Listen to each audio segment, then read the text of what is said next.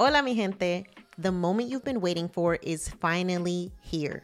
My brand new book, Financially Lit, is officially out. And I can't wait for you to get your copy. Inside this book, I'm bringing you culturally relevant and relatable personal finance advice that will allow you to finally feel seen, heard, and understood. Whether it's the guilt you feel from being the first person to make it while members of your family are still struggling, or the way that financial trauma manifests itself in negative and limiting beliefs around money, Financially Lit is here to guide you through it all. Just a few years ago, it was almost impossible to find personal finance books written for first-generation wealth-building Latinas. We have been forced to navigate the complicated world of money with a bunch of money books written by old white dudes who don't understand what it's like for us first-gen kids. But that stops right here, right now. Inside Financially Lit, you will learn how to set boundaries with your familia, with your dinero, create and pass on generational wealth, diversify and increase your income, protect yourself from financial abuse, navigate the complicated relationship between amor and dinero, invest like a white dude or better, and so much more. You can get your hard copy and audiobook version of Financially Lit at financiallylitbook.com, and make sure to join our email list so you can find out when I'm stopping in a city near you for the Financially Lit book tour. See you soon.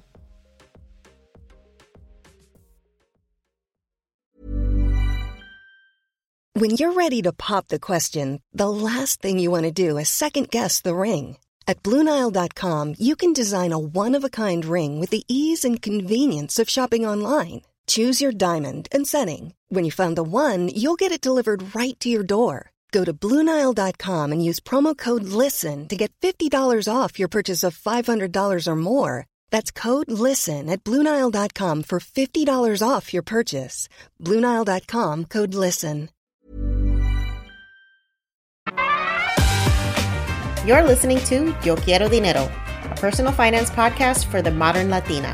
I'm your host, Janice Torres Rodriguez, personal finance expert, speaker, writer, and business coach. I teach women of color how to build wealth and gain financial independence through side hustles and investing. On this show, we're serving up POC-friendly personal finance knowledge, always with a side of sass. We're talking about how to make dinero, how to keep it, and how to make it grow. If you're ready to become poderosa with your dinero, you've come to the right place. Hola, mi gente. Welcome back to another episode of Yo Quiero Dinero, the podcast. This is your host, Janice, and today's episode is going to be all about how to leverage your 9-to-5 skills to launch your own business. And we're going to be talking to Lisette Calveiro. She is a digital consultant, creator, and business coach over at lisettecalveiro.com. And she's going to talk to us about how she took her 8 years of experience in PR and digital marketing and created her own brand and business, where now she is serving as a digital strategist, a content creator, and an influencer marketing coach. I can't wait to get into this conversation with Lisette. Lisette is a Miami native and New York City transplant, working in the heart of the city as a digital strategist, content creator, and business coach. An established influencer and content creator for more than 4 years, her digital channel focuses on money, business, and influencer marketing advice with a pinch of her lifestyle recommendations and global finds. She has a strong pulse on the millennial and Gen Z community. Lisette was previously director of influencer marketing at Ogilvy and has more than 8 years of experience in PR and digital marketing, working across global and Fortune 500 brands in different genres. Her expertise is in social media, influencer marketing, digital partnerships, and earned media strategy. This conversation with Lisette was super insightful. If you've ever thought about what it's like to actually be an influencer, the behind the scenes, how you make money, how you work with brands, all this stuff and more, Lisette's going to be answering all your questions and more. Lisette, thank you so much for being here. I'm super excited to talk to you. Same here. So for the audience, I found you on Instagram. You have an amazing following and you are such a natural when it comes to like living that influencer life in a way that really like captivates people and wants them. It made me want to find out more about you. And I'm sure once people hear this interview, they're going to find out so much more about you. But why don't you go ahead and start with introducing yourself to the audience? Thank you. That's so kind. So my name's Lisette, and I am a digital creator, consultant, and coach. So we could totally unpack those three identities here. But essentially, I'm also all things influencer marketing, both from the brand side, the creator side, and educating creators. Awesome. All right. So, as you probably know, this podcast is called Yo Quiero Dinero, and it talks about money, but it's more than that. We talk about not only things you should be doing with your money, but entrepreneurship. And so, I love that you talk about money on your platform, and I'm curious where that relationship started. What was your relationship like with money growing up? How did you first become interested in wanting to know more about how finances worked? Can you talk me through that? Yeah. So I am actually daughter of immigrants. They came to Miami about a year before I was born. And I feel like that is actually a very important part to my money story because they kind of built my money beliefs, and everything that I learned about money was through them, which, spoiler alert, was not a lot because they didn't really understand how the American financial system works at all. So I grew up, with that ethic of work, make money, work hard, work, and work meant labor, right? So I Mm, knew that I had to do some sort of career to make money, quotes. But thankfully, my parents, like many Hispanic parents, they started off with the you must be a doctor or a lawyer. And they killed that thought when they realized that I have no interest in those things. And they let me pursue a journalism kind of base career, which eventually ended up becoming public relations. I studied that in college, and then that became my career. And I felt that while I was passionate about other things, or I was always like a young entrepreneur, I never wanted to pursue that route because I was raised with the money you make is from the education you have. And it's this very linear mentality, right? So mhm. when I graduated from college, I also had a lot of student loan debt because I had to pay for all of it myself, not just school, but housing and everything. And I quickly got into credit card debt. And it was also because the money beliefs that I had translated into when you have money, you give it up. So you spend Mhm. on things you don't need. You have no context on how to get out of debt. It's just kind of that's how my parents were. And it translated into my young adult life. And I spent the first few years out of college just racking up credit card debt. The wake up call came in 2016 because I was moving to New York. I was now about 4 years into my career in public relations, and I was like, I'm ready to go to New York. This means that I won't be going on an entry level salary, which in New York you need to have a little bit more. And at that moment, I realized, I started looking at my finances for the first time because I also had an avoidance. I didn't even want to look at them. I had auto pay, and I knew that that was enough. I wasn't going to go into bancarrota, which my parents went into, each of them in their own phase of their life. And I just got shocked, being like, wow, I have about $10,000 of credit card debt across different cards, which was a big problem. You max out a few, and then you got a couple thousand here, a couple thousand there. And then when you actually look at them together, that's a different number. And that shock and that kind of wake up call made me start to get more educated on my finances. So the education came from really understanding the technicalities, and I started to learn about debt and learning about paying things off. I started a savings account, which I had never had to date. And the move to New York still happened, but the move to New York became a little bit more of a money intentional move where I was a little bit more frugal. I had a very cheap apartment living further away. I knew that I had to really buckle up my lifestyle to pay off my loans. So, and to pay off my credit card debt. My formula was really just spend less, make more, clear your debt. And that worked. I got out of credit card debt in 18 months. And it was great to be debt free from credit cards, but I hadn't tackled my money limiting beliefs, which I'm sure we'll Mm. get to speaking here. But it was almost like a band aid solution to clear out your debt. But then you had to really address the core of how I even got into the debt. And Yeah. that involved me writing down what I believed about money. And then over the last few years, really chipping away what that meant. Particularly one of them, which we can get into, was this idea that I needed to have a desk job that matched my degree in order to make money. And when I finally was able to let go of that belief and realize that you can make money doing whatever you're passionate about, whether that is sitting at a desk at a career you love or doing your own thing, I realized that for me, it actually was doing my own thing. And that's kind of how it led me to where I am now, being more of this solopreneur, entrepreneur, when I just felt let that belief come in that money can come from doing the things you're passionate about, and switching to more of the abundance mindset. And long story long, that's really kind of my long journey. It's this shift that has happened over the last few years has been the most important, because while I was able to do tactical things to get out of debt, I've been able to sustain a very financially healthy relationship with money. I also cleared my student loans in March, so I am 100% debt free, and my net worth is the biggest it's ever been, because again, just the limiting beliefs were that extra factor that I was missing. Oh my gosh, I love your story so much, and I can relate to so many aspects of this. So let's break down some of the stuff you talked Yeah. about. Um, the first one was this limiting belief, like you called it, which it literally is just like, well, I went to school for this, so I need to work in this field like for the rest of my life. I think so many people get caught up in that mentality because probably because of fear, probably because of external pressure from like their families, probably because of like internal pressure, because you're just like, well, I spent all this money to get this degree, so if I don't use it, like, did I just waste however many years and however many dollars? Um, so how did you actually get past that? Yeah. So, I mean, what you're saying is exactly it, especially with student loan debt and how high that is. You want to justify that you have to do this career in order to pay that number off. And Mm-hmm. what, interestingly enough, the way that I really let that go was finding the source of that belief for me.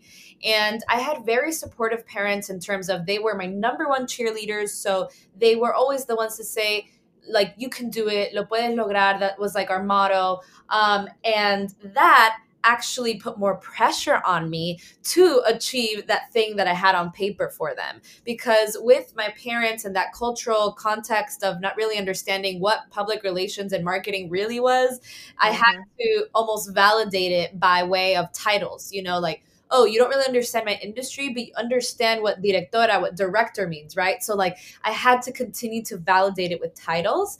And then I realized, like, you can make your parents happy without having to validate these things. And then going even deeper, I realized that my mother, who I love and not by her fault, she was always someone who wanted to do something else, but never had. She believed that she couldn't do it. She believed that America says you must work in a job to make money. So she was actually passionate about decorating. She would actually repurpose and upcycle antique furniture and sell it to friends and neighbors, and never pursue that full time. And that stuck with me because I know that she wasn't super happy in the job she was in. So I thought, well, it doesn't matter if you're unhappy, you have to do it. It's work. And that translated into just needing to continue to do this one linear defined path on paper. But when I really dug deeper, and when I say dug deeper, my way of doing it is journaling. You can also meditate on these things. You can even have conversations with your family and parents about these things. But I journaled until I couldn't ask myself more questions. I kept asking Mm. myself, but why? But why did you think that? Going back to my college years, why did you think you had to study that? It was kind of just digging until you always end up in your childhood self some way. And that's where I landed and realized that I forgave my mother for putting those beliefs in my mind. And when I say forgave, it was just kind of, I put that thought out there. I didn't really have that conversation with her. And then that allowed me to let Yeah. that belief go, and then move forward in a direction that was more aligned with what I was passionate about. And I am thankful that I went to school, because I was the first in my family to actually graduate from a university. So that was a huge celebration for my family and a huge milestone. But I didn't need to be 100% connected to that one thing I studied. I take my college experience now as a family celebration and also a testament to the fact that I could commit to something, right? Like actually going to school and finishing, that's a commitment in itself. And that Yeah. is the celebration now versus I have this title and I must match my career. I love that so much. And again, that story resonates so much with me because my parents both came to this country from Puerto Rico and they just got stuck in the 9 to 5, like we just got to work for the sake of working to provide for our families. But I know there's things. My father's always talked about opening a restaurant. He's never done it, partially because my mom has always just been like, we're not here for that. Like, you just need to work. We'll Mm, retire at 65. Stop disrupting the stability that we've built. And I think, we can definitely fall down the rabbit hole of comfort and stability, and it actually ends up stifling us in ways that we never imagined. yeah. So, I would love to dive into your career trajectory. So, you graduate, you start working, and at some point you're like, I'm ready to go out on my own and do this on my own. So, can you walk us through what that process was like? For sure. So I studied public relations and leadership studies. And thankfully, my program, I went to Florida State University, Go Noles, if anyone's listening. And the public relations program was very small. It was a cohort of 30 people, super difficult to get into, which was like a whoa in itself.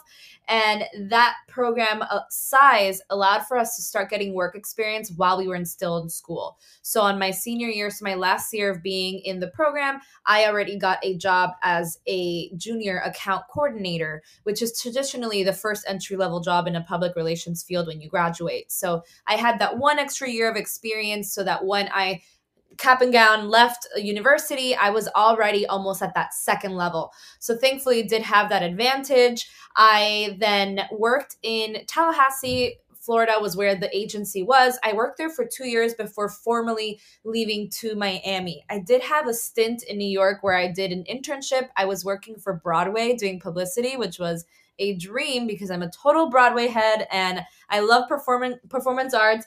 But Me too. yeah, but then at the time I was like, well, I can't stay in New York because it's way too expensive. I mean, when Hmm. you're making an intern salary of, I think I had a stipend that was $200 a month, and then I was Wow. working in retail at nights. I was like, no way can I afford living in New York City. So I was there for a full 4-month internship, and then I said, I'm gonna take my butt right back to Florida, happily.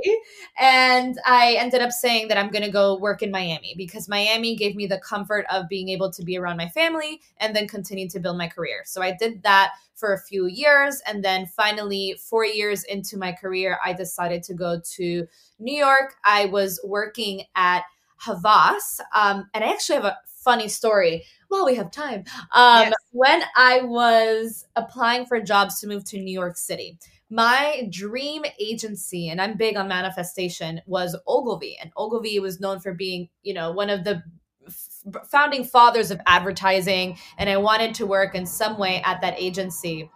And give me 1 second. There is some noise in this house. It's okay. We can edit that out. Yeah. I don't want you to get the background.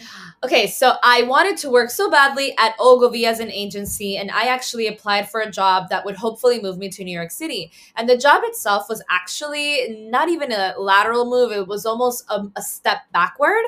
But I wanted so badly to work at this agency, so I applied. I ended up getting a call back from the agency where they wanted to interview me, but I missed the phone call. And then upon missing the phone call, I tried so hard to reschedule and they just like couldn't make it work. And I was like, oh my God, I lost the opportunity to work at my dream agency. Mm. Pause that manifestation. And then I ended up going to Havas and working there in 2016. It was actually an incredible experience. I worked there for almost 3 years and I kind of worked, that's where I started to really climb that corporate PR and social media ladder. So when I say PR, I was doing campaigns for consumer products. So anything you can pretty much buy at a store, those are things I was creating campaigns around. Everything from sparkling water to healthy foods to campaigns for just thought leadership and nonprofit campaigns. I also did some work with social media, which eventually translated into influencer marketing. It was kind of the first time that we started to pay influencers, and I became really this expert in influencer marketing because I was the only one to be doing it at the time. And Mm. I, at the same time, had my blog started. So I offered that perspective of being a creator and building campaigns. So that said, Havas really offered me that opportunity. They let me be more entrepreneurial within my own capacity, where I was able to build programs that had never been done. I was able to support them in building what the influencer capability looked like, meaning how does the agency even work with influencers? And that positioned me as this leader in the influencer marketing space. I was sitting on panels, I was doing a lot of that work. At the same time, again, building my blog, where I was a little bit of a lifestyle blog, but then also giving people influencer marketing advice. Very kind of a messy blog, messy action. But those two things at the same time help position me as this expert in influencer marketing, where then many, many years later, so now at the beginning of 2019, Ogilvy, the quote dream agency that I wanted to work for, called me and said, we see what you're doing, and we actually want to hire you as an influencer marketing specialist. So I was their director of influencer marketing, which was an incredible experience. Again, like this manifestation that showed up in a totally different way, came to my doorstep. And at that time in 2019, I had already been thinking, I might want to go off on my own, because what I'm doing for the agency I'm at is building programs from scratch and kind of advising the agency how to even work with influencers. And I was already making money as an influencer. So I thought I could go off on my own. But when Ogilvy called, I said, I can't pass this up, because I've always wanted to work for the agency anyway. And the position was, in a sense, entrepreneurial, because it was new, not just for them, but it was new as a concept. Many agencies weren't hiring people to strictly focus on influencer marketing, because that industry was just recently growing. And now they were one of the first to say, we need to have experts in-house that are only doing influencer marketing. And that helped me continue to establish myself as an expert in this space. At the same time, I was also already, my side hustle was as a life coach and business coach. So what I was doing was a bunch of scattered work, right? I had the 9 to 5, but I had a side hustle as a coach. I had a side hustle as a creator. And I also had a side hustle consulting people on how to do social media. So all things combined became very messy for me, actually. So I had to figure out, how do I step away or consolidate all these things I'm doing into my own business? And that was a really difficult question that took getting to a lot of clarity. It wasn't so much the financial fear of leaving my 9 to 5, and I'll give you a little philosophy on that, but it was really having the clarity to see that path forward. That's really what I was missing. And what ended up happening is, through actually working with a business coach, that was the first time that I was able to get a little bit of clarity and realize that I am an influencer marketing expert. Now, how can I be both an expert for brands who need me as a consultant, and an expert for creators who need me as their educator and as their mentor? And being a coach, I then decided, well, why not focus on business coaching for influencers? Hadn't been seeing people do this before. Aside from being talent managers, a lot of people weren't helping influencers.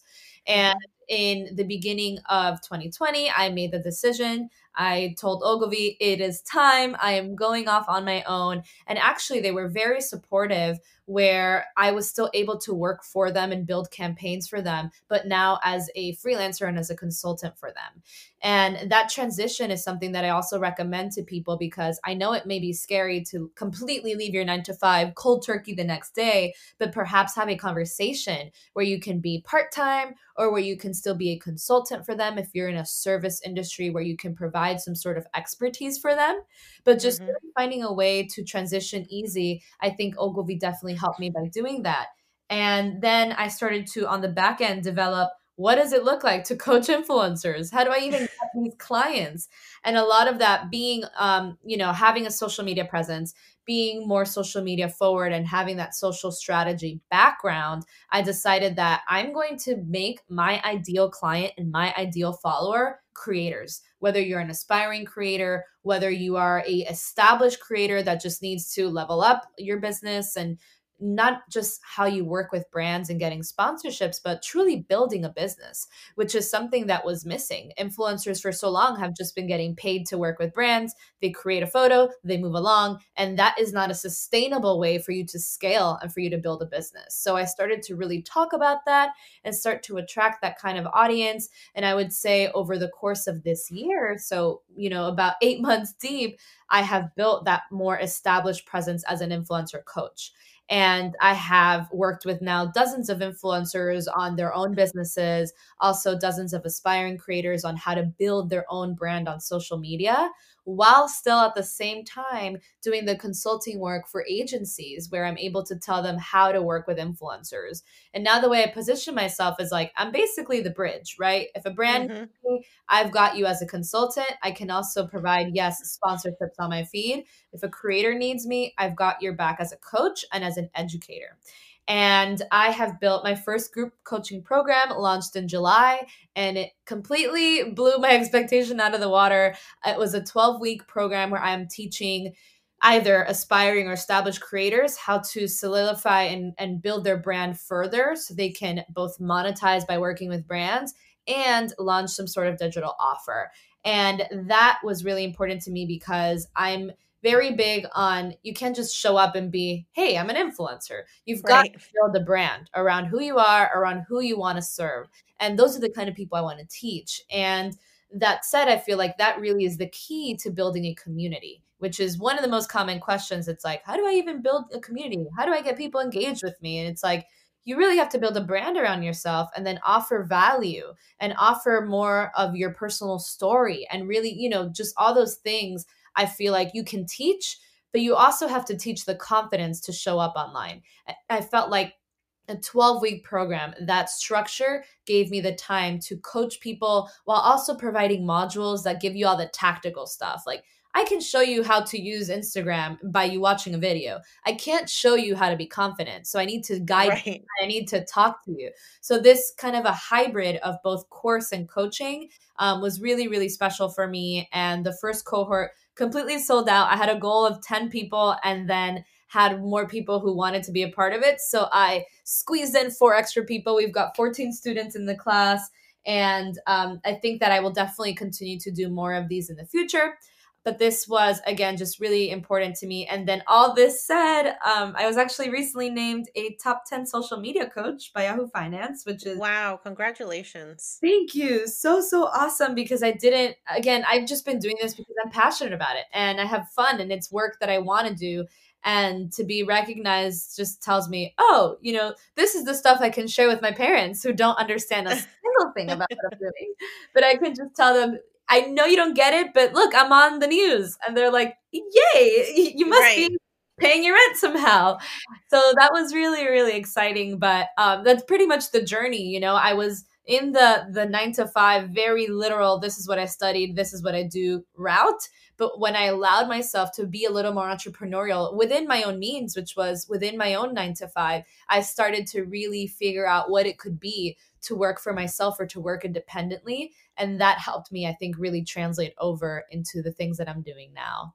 That's amazing. Such a powerful story of really understanding your skill set and transforming them into something that serves not only you financially, but it also serves your passion. And you can tell by the content that you're creating and what you're doing in the world. Like, I can see your passion for what you do and I can see your authenticity.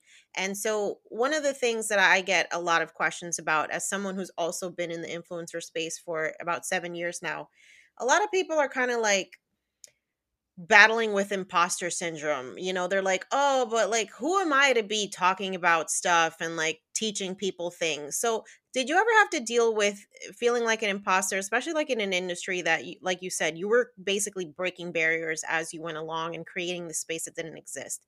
So, how do you deal with that? That is a great question. I like to say I am a recovering from imposter syndrome. It is something that definitely was one of the big obstacles for my own business growth. The way that imposter syndrome showed up for me, and I didn't realize this until much later, was I felt the need to continue to get education and certification and work and take the courses and do a bunch of stuff instead of just taking action and starting to actually do the work. And I Mm, was doing this because I felt that I needed to validate everything that I was doing by titles and certifications. And I think that this was part, this this feeling of having to prove yourself because of the story that I carried and the narrative that I thought I had to continue to have, which was, if I can't prove it to my parents, if I can't prove the title to my parents, they have no idea what I'm doing. So that was one part. And then second was being in social media, you're of course seeing what everyone is doing at all times. Even if we don't intentionally consume things to see what our competitors are doing, you just see it. Even the way that Instagram serves you ads, I get ads all the time for people doing things that are similar to me. So it's just constantly being pushed out with content that could make you fall into the imposter syndrome trap, where I felt like, well, if someone else already did something similar, I probably shouldn't be doing this because I'm like, what am I going to do? I'm not good enough. They did it first. And I always thought of myself as a confident person in a social setting, sure. But when it came to my career, the imposter syndrome was something that paralyzed me sometimes with not moving forward. And I found that the way out for me was to continue to take action. I like to say that action builds confidence. And it was little tiny actions that just continued to prove to myself that, oh, I can do this. Or I just put out this random post with influencer tips and it totally blew up and it was so shareable. And I'm like, okay, so I can continue doing this. And even it's not just getting that feedback from your community, but just proving to yourself that, oh, that wasn't that scary. Putting myself out there wasn't that bad. That helped me move away from imposter syndrome. I coupled that with really digging into my own personal story. And this is something that I make all my coaching clients do. It sounds simple, but the thing is, it's actually really hard for you to come to terms with. You have to write down your milestones, your challenges, what you learned from those things. Seriously, like what did it feel to have that milestone? How did you wake up the next day from that one big moment in your life that you're remembering? Or how did you even pick yourself up from that bad moment that you're remembering? And all those things eventually you realize have some sort of connection to your business and some sort of connection to your expertise or the way you do things. And having confidence in my personal story continued to remind me that, one, I am good enough because I have experiences that can validate why I want to do this. Not just the what, not just because I've had the title or the 9 to 5, but the experiences that I've had make me an entrepreneur and I am worthy of doing that. And then also having confidence that if that's your personal story, you cannot build the same business as someone else. Hiring for your small business? If you're not looking for professionals on LinkedIn, you're looking in the wrong place. That's like looking for your car keys in a fish tank. LinkedIn helps you hire professionals you can't find anywhere else, even those who aren't actively searching for a new job but might be open to the perfect role. In a given month, over 70% of LinkedIn users don't even visit other leading job sites. So start looking in the right place. With LinkedIn, you can hire professionals like a professional. Post your free job on linkedin.com/achieve today. Selling a little or a lot?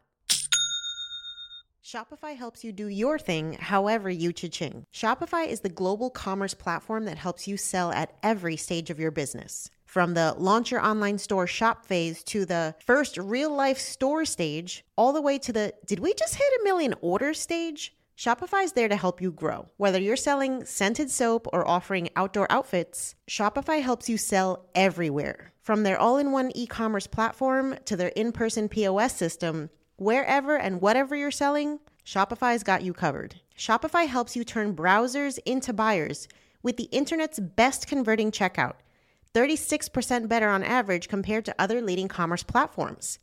And sell more with less effort thanks to Shopify Magic, your AI-powered all-star. What I love about Shopify is how no matter how big you want to grow, Shopify gives you everything you need to take control and take your business to the next level. Shopify powers 10% of all e-commerce in the US, and Shopify's the global force behind Allbirds, Rothy's, and Brooklinen, and millions of other entrepreneurs of every size across 175 countries. Plus, Shopify's award-winning help is there to support your success every step of the way. Because businesses that grow, grow with Shopify. Sign up for a $1 per month trial period at shopify.com/dinero, all lowercase. Go to shopify.com/dinero now to grow your business no matter what stage you're in. Shopify.com/dinero. Else because they have a totally different personal story. So you start to realize that your competitors can't even be your competitors because they're not you. And it's Mm. super cheesy and woo woo, but it is a fact. Some people will work with you because of who you are. There are a million or 1,000 people doing exactly what you're doing. But if you're the only one who's doing it with that experience and that personal story. So people will connect with you for that. And even the way you show up on social media, I constantly remind people you have to add a little bit of that personal story and personal element because it builds that relatability and that trust with who you want to work with. And then again, you continue to differentiate yourself from your competitors because you are showing up from a place that is totally ownable to you. And now you're setting yourself apart. So that helped my imposter syndrome go away, realizing one, I'm worthy, I'm good enough. I'm taking action to continue to reinforce that. But I know myself and I know my story, and no one else has it. And if they don't want to work with me because someone else is offering something that they prefer, awesome. I'm glad that they found someone they want to work with. But the people who want to work with me are going to find me. And that, I love that. That's such a powerful message. I think it speaks to this idea that um it, like you said, it doesn't matter how many other people are doing what you want to do. They cannot be you. You have to own your story. And I think a lot of people get afraid to be their authentic selves, especially online, because they might be subject to criticism. Putting yourself out there is scary. And so what advice do you have for like being able to deal with potential criticism that might come from being in this space? yeah, this is an answer that I love to give, but I know people hate hearing. The reality check is that there will always be someone who doesn't like what you're doing, even Mm, off social media. Someone who is by way of your environment in your life just totally dislikes what you're doing or doesn't like you as a person. It's not personal. It's because they have some sort of triggers that they don't like about you. So when I remind myself of that, I actually become more confident because I'm like, no matter what I do, someone out there just won't like it. And not to say that they're a hater, but it's not something that they're looking for. However, if I stopped myself from giving that message for that person who needs to hear my message misses out. And I'm here to serve that person who needs to hear my message. So just knowing that the value and the weight of having someone who really loves what you're saying, and not just the inspirational stuff, but just the fun stuff or the stuff that just like is raw and vulnerable, that person out there that needs to hear it is waiting for that message. And but like I would be so bummed out if that person didn't receive it because I was worried about that other fulano who like doesn't care. So I just remind myself every day of like who I'm serving and who I'm serving, and the fact that the other people, it does not matter what opinion they have. And also realizing that on the flip side, people are craving more vulnerability and more reality on social media. So if you can offer people that, you are already a leg up. Especially in the influencer world, there are so many influencers who either are plateauing or are just not doing so well right now because they're stuck in this cycle of having to talk only about themselves or showing off or having to create this fake lifestyle of I'm traveling here, I'm wearing this, and nothing about who they are as a person. So if you can mm. show up in a place of vulnerability and just show up real and raw, you are already above the competition. So just continuing to know that that's what people need, and remind yourself of that person who needs to hear your message, because then you'll feel almost like this draw to say, I have to give them this message. Like they're waiting to hear it. I don't care about that person who doesn't care. Yeah, yes, that's such a powerful message. So your story sounds amazing, but I'm sure you have encountered some setbacks or failures throughout your journey as an entrepreneur. So I'm curious if you could share one of those. Yeah. One setback is more from a personal perspective. Depending on how you see it, it could be a good thing or a bad thing. But I, in 2018, told my debt story, talked about how I got out of debt. But the reality was that I got into debt because I was consumed by all the things I was seeing on social media. You know, all Mm, the influencers buying stuff, going on trips that I couldn't afford, but I just put it on a credit card. And all these things kind of racked up. And I told this story to a journalist who formerly interviewed me for the New York Post. And if we know the New York Post, they love a good clickbait headline. So the headline said, how wanting to be an influencer threw me into financial ruin. So Oh. headline became made the article go entirely viral. Daily Mail picked it up next, and Daily Mail pulled all my photos from the last 3 years, which again, the story was how I got out of debt, but they made it look like the thing I did a week ago was a lavish experience that put me back into debt. So the Oh, story wow. became super confusing, and it went viral worldwide. I would say for about a week, everyone was talking about this story. And I did end up getting a lot of people coming to my page then being really angry with me. It was so bizarre because the headline was also about how I was $10,000 in credit card debt. Truthfully, $10,000 is not that much when you look at the average of how much people are in debt. I know you know the debt stories of many people, Mm-hmm. probably. People are many numbers into debt. So that was really confusing to me on like why that even went viral. But the catch was it was this influencer story. So people at the time in 2018 were so thirsty to prove that influencer marketing was fake and we're all frauds and everything is not real. So this story turned into how influencers are totally fake and everything you see online is fake, fake, fake. When my platform was all about authenticity. So I was like, Oh my gosh. so I had this like freak out moment. And I got a lot of cyberbullying during this time. And again, I'm a very confident and strong person, but I cracked. I mean, there was one night where I was bawling for hours, especially because my parents, again, not understanding what social media really does or is, they're seeing me all over. I'm talking worldwide headlines where parents from, their family members from Ecuador are saying like, well, what's wrong with your daughter? My family in Spain was like, are you okay? Are you living on the streets? It was so Oh my bad. God. So this whole thing, any entrepreneur would love to go viral because they're like exposure. But this exposure was quite negative, I think, to myself as a brand. So I had to spend the next few months really rebranding or reinforcing what my brand was on social media. And also then I started to become a little bit confused. I started to lose any clarity that I had because I thought I even got an influx of followers. I would say about 10,000 followers showed up who are now looking for money advice. And I'm like, whoa, I just got out of debt. Like, I can't tell you how to get out of, I became really confused. Like, do I talk about money now? Am I now a money platform? And then having to use my as many connections as I had with like PR, right? So working with journalists to then replant my story of, hey, here's how I got out of debt, or here's how to be a more authentic influencer. And it worked in the end because I really had to sit down and craft a whole new narrative for myself. I ended up, for example, going on Good Morning America, and I talked about how I got out of debt and why you should show up authentically online. Like, that is the dream. That is exactly Right. what I wanted. So having more of those stories where I was talking about, yeah, I told my debt story because I wanted to prove that being authentic online builds more community and builds more conversation. And it did, right? It built a viral conversation. But Absolutely. that period of time where I was viral was the scariest, most awful period ever. And every single person who knew me in my life, who I went to high school with, elementary school with, started showing up. And everyone's like, are you okay? Like, they didn't even read the full article that says, here's her tips and tricks on how she. No, everyone just reads the headline, the intro, and they're over it. And it was just an awful time to go viral.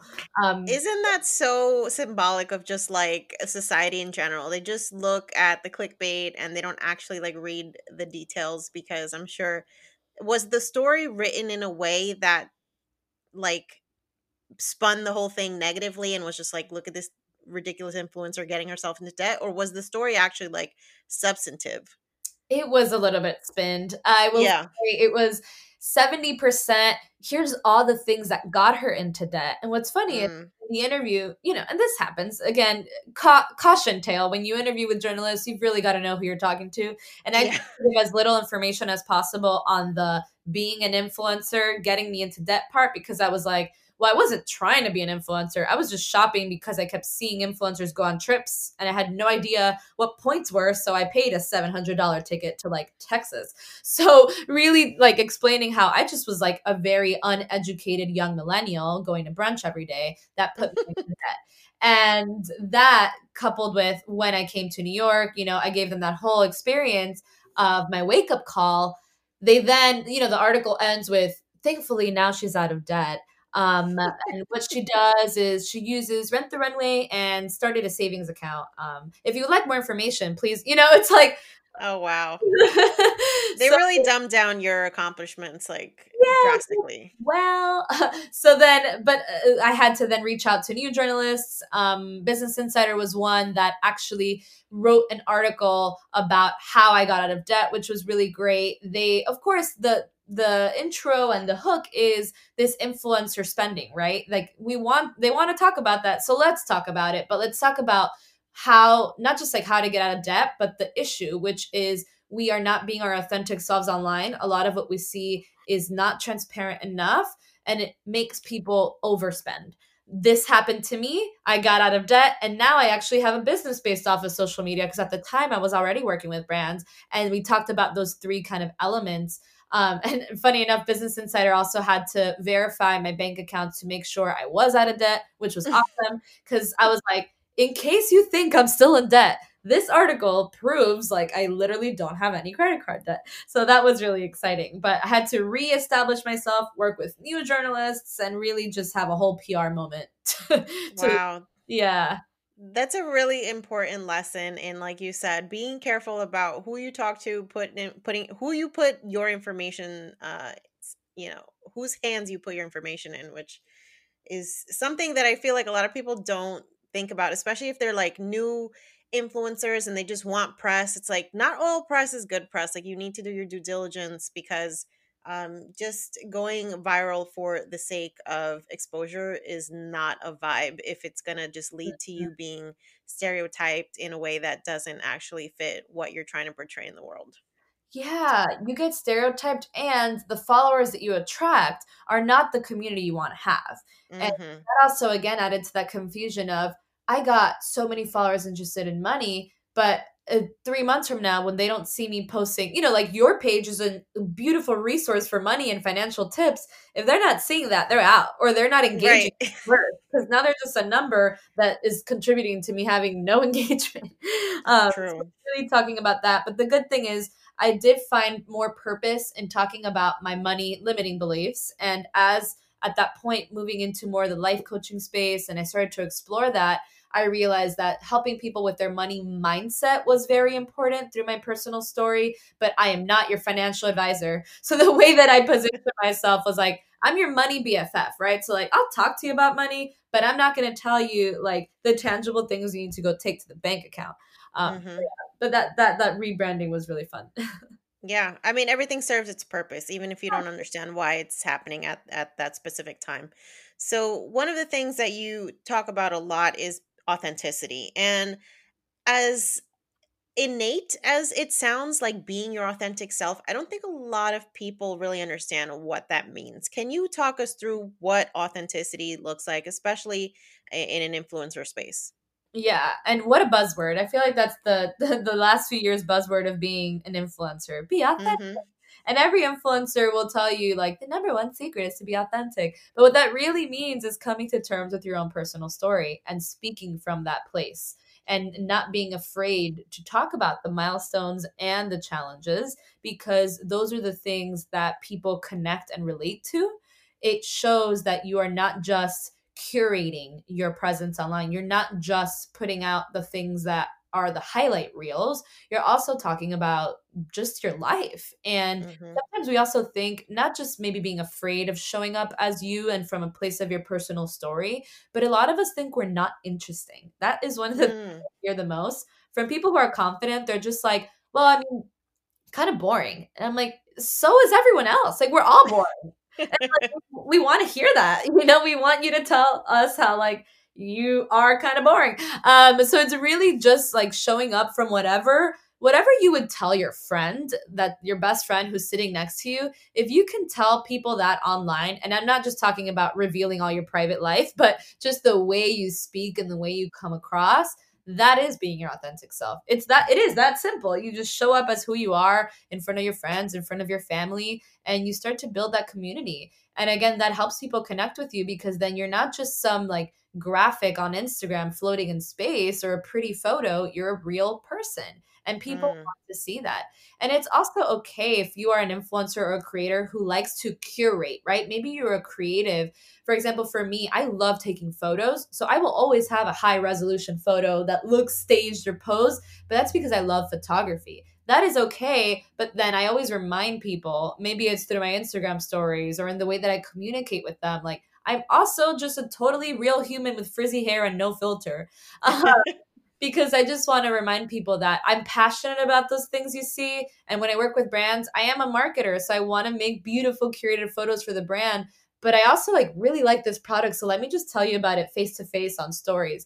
So it's having that balance of doing what you like to do and curating the way that you want to have, being as strategic as you want to be, because at the end of the day, you're building businesses, but also showing up as yourself.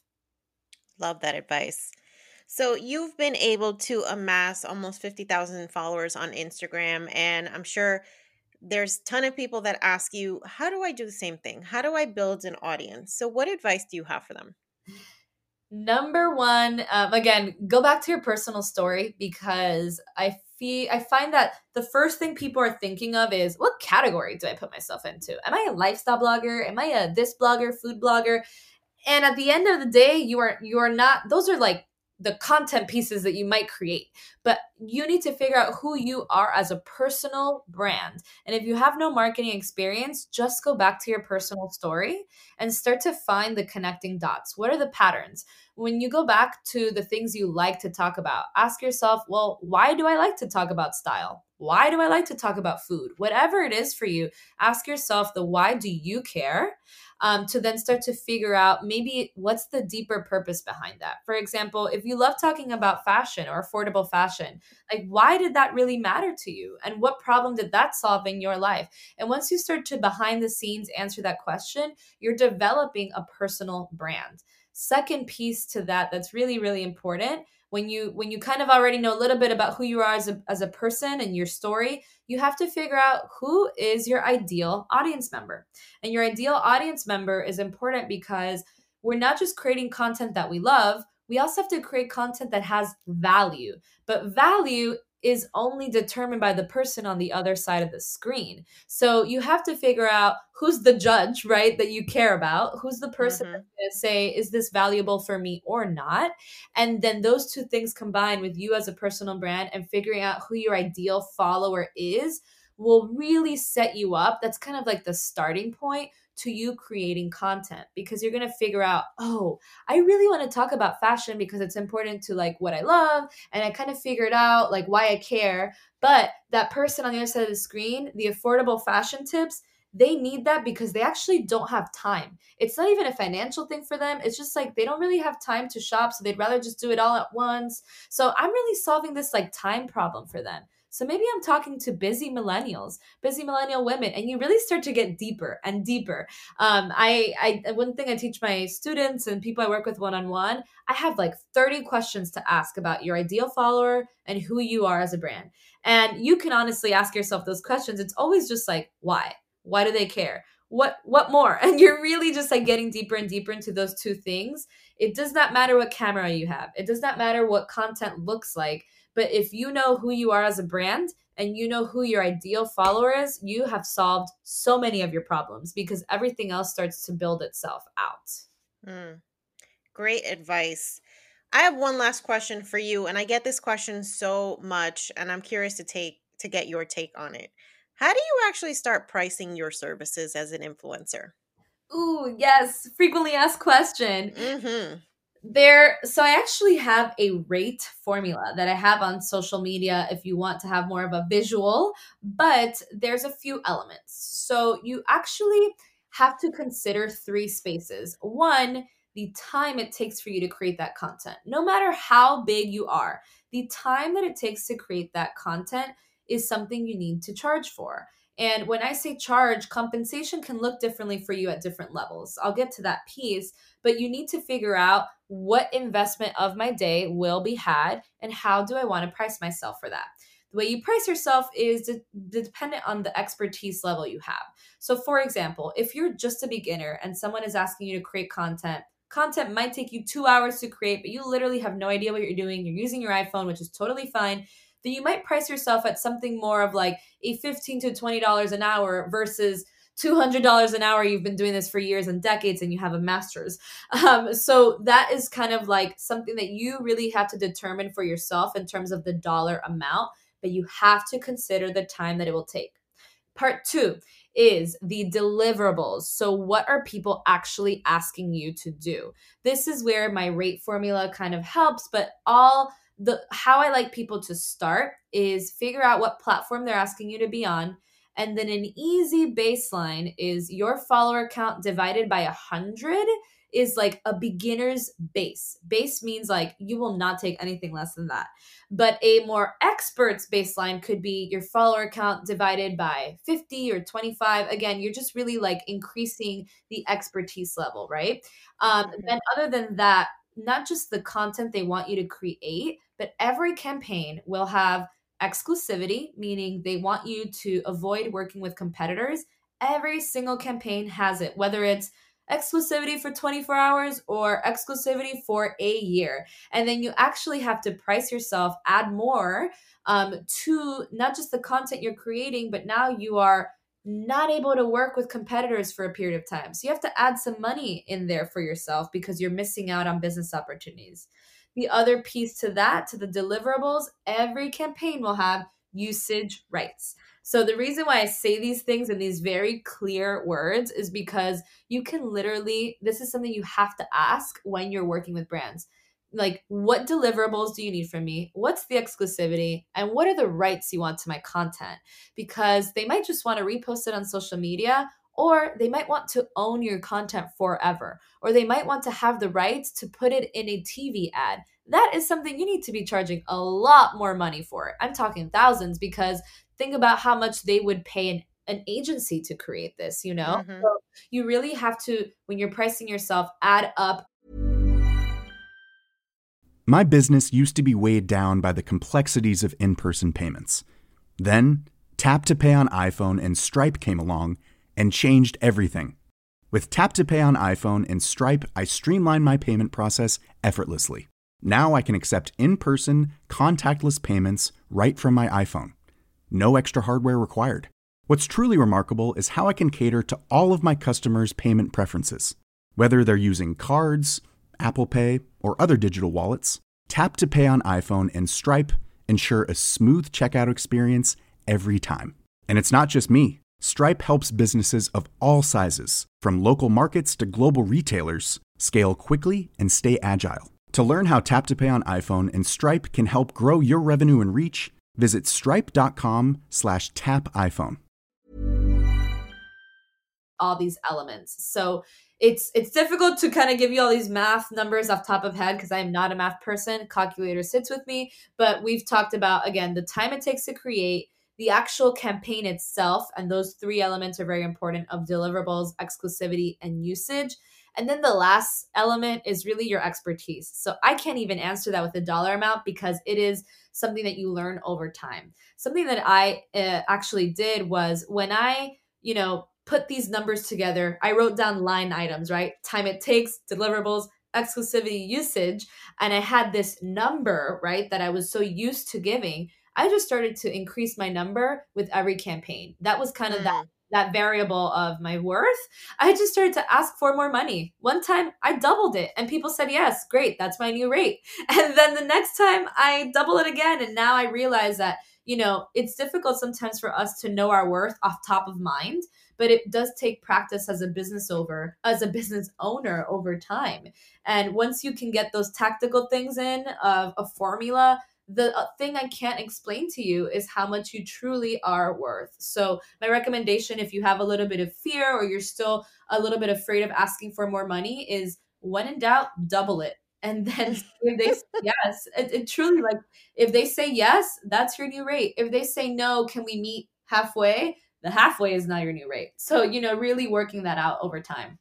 Yeah, that's such great advice. And you can tie it back to salary negotiation at a job, right? You never want to come out with the first number. You want to find out what their budget is and work from there.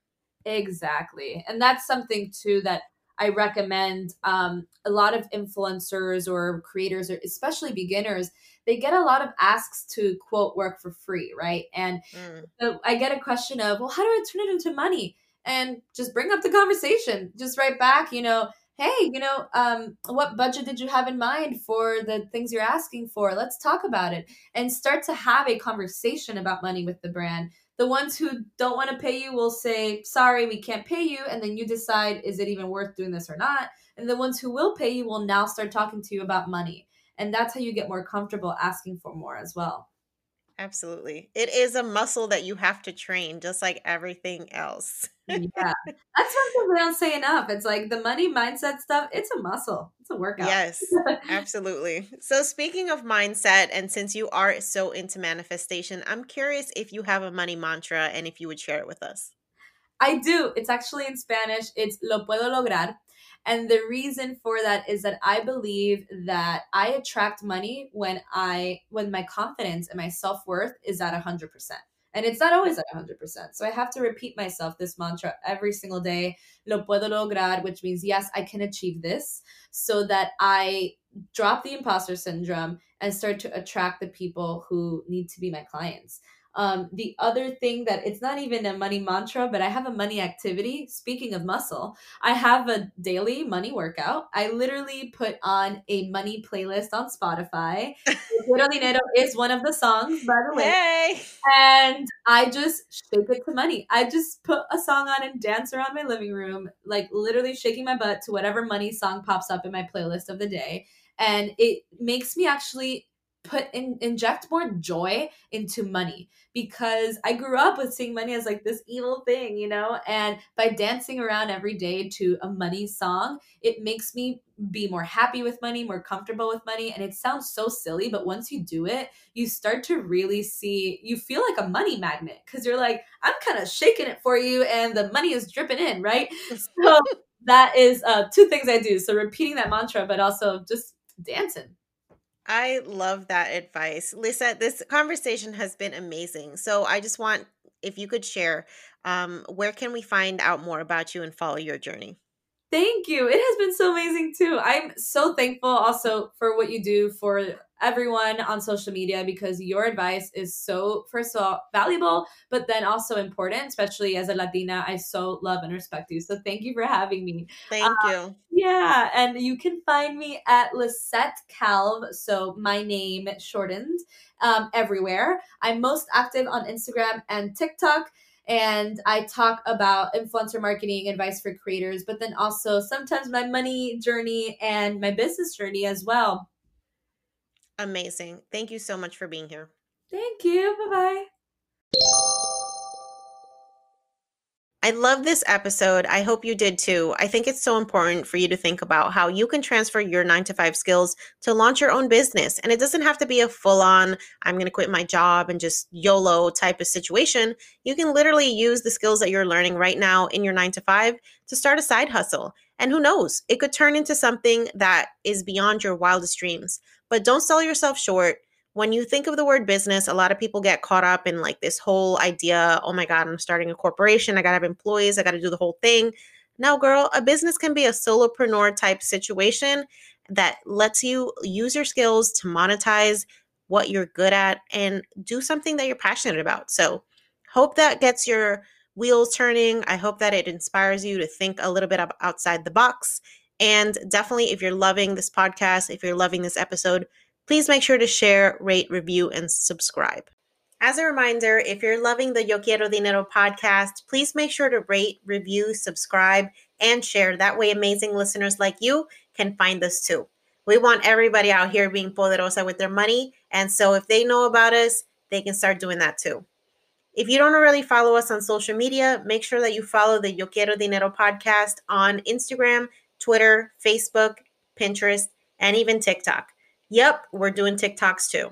And don't forget to visit the Yo Quiero Dinero podcast blog, where you can find episode show notes, as well as personal finance articles, news about events, and more. Until next time, guys, stay inspired, stay confident, and stay poderosa.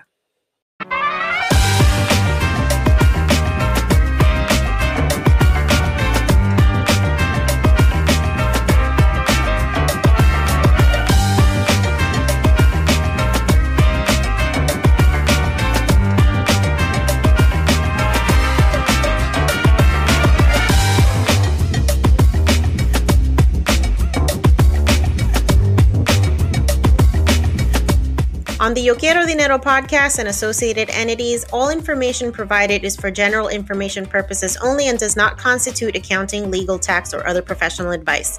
Listeners should not act upon the content or information found here without first seeking appropriate advice from an accountant, financial planner, lawyer, or other professional. We assume no responsibility for information contained on this podcast and associated entities and disclaim all liability with respect to such information, including but not limited to any liability for errors, inaccuracies, omissions, or misleading or defamatory statements.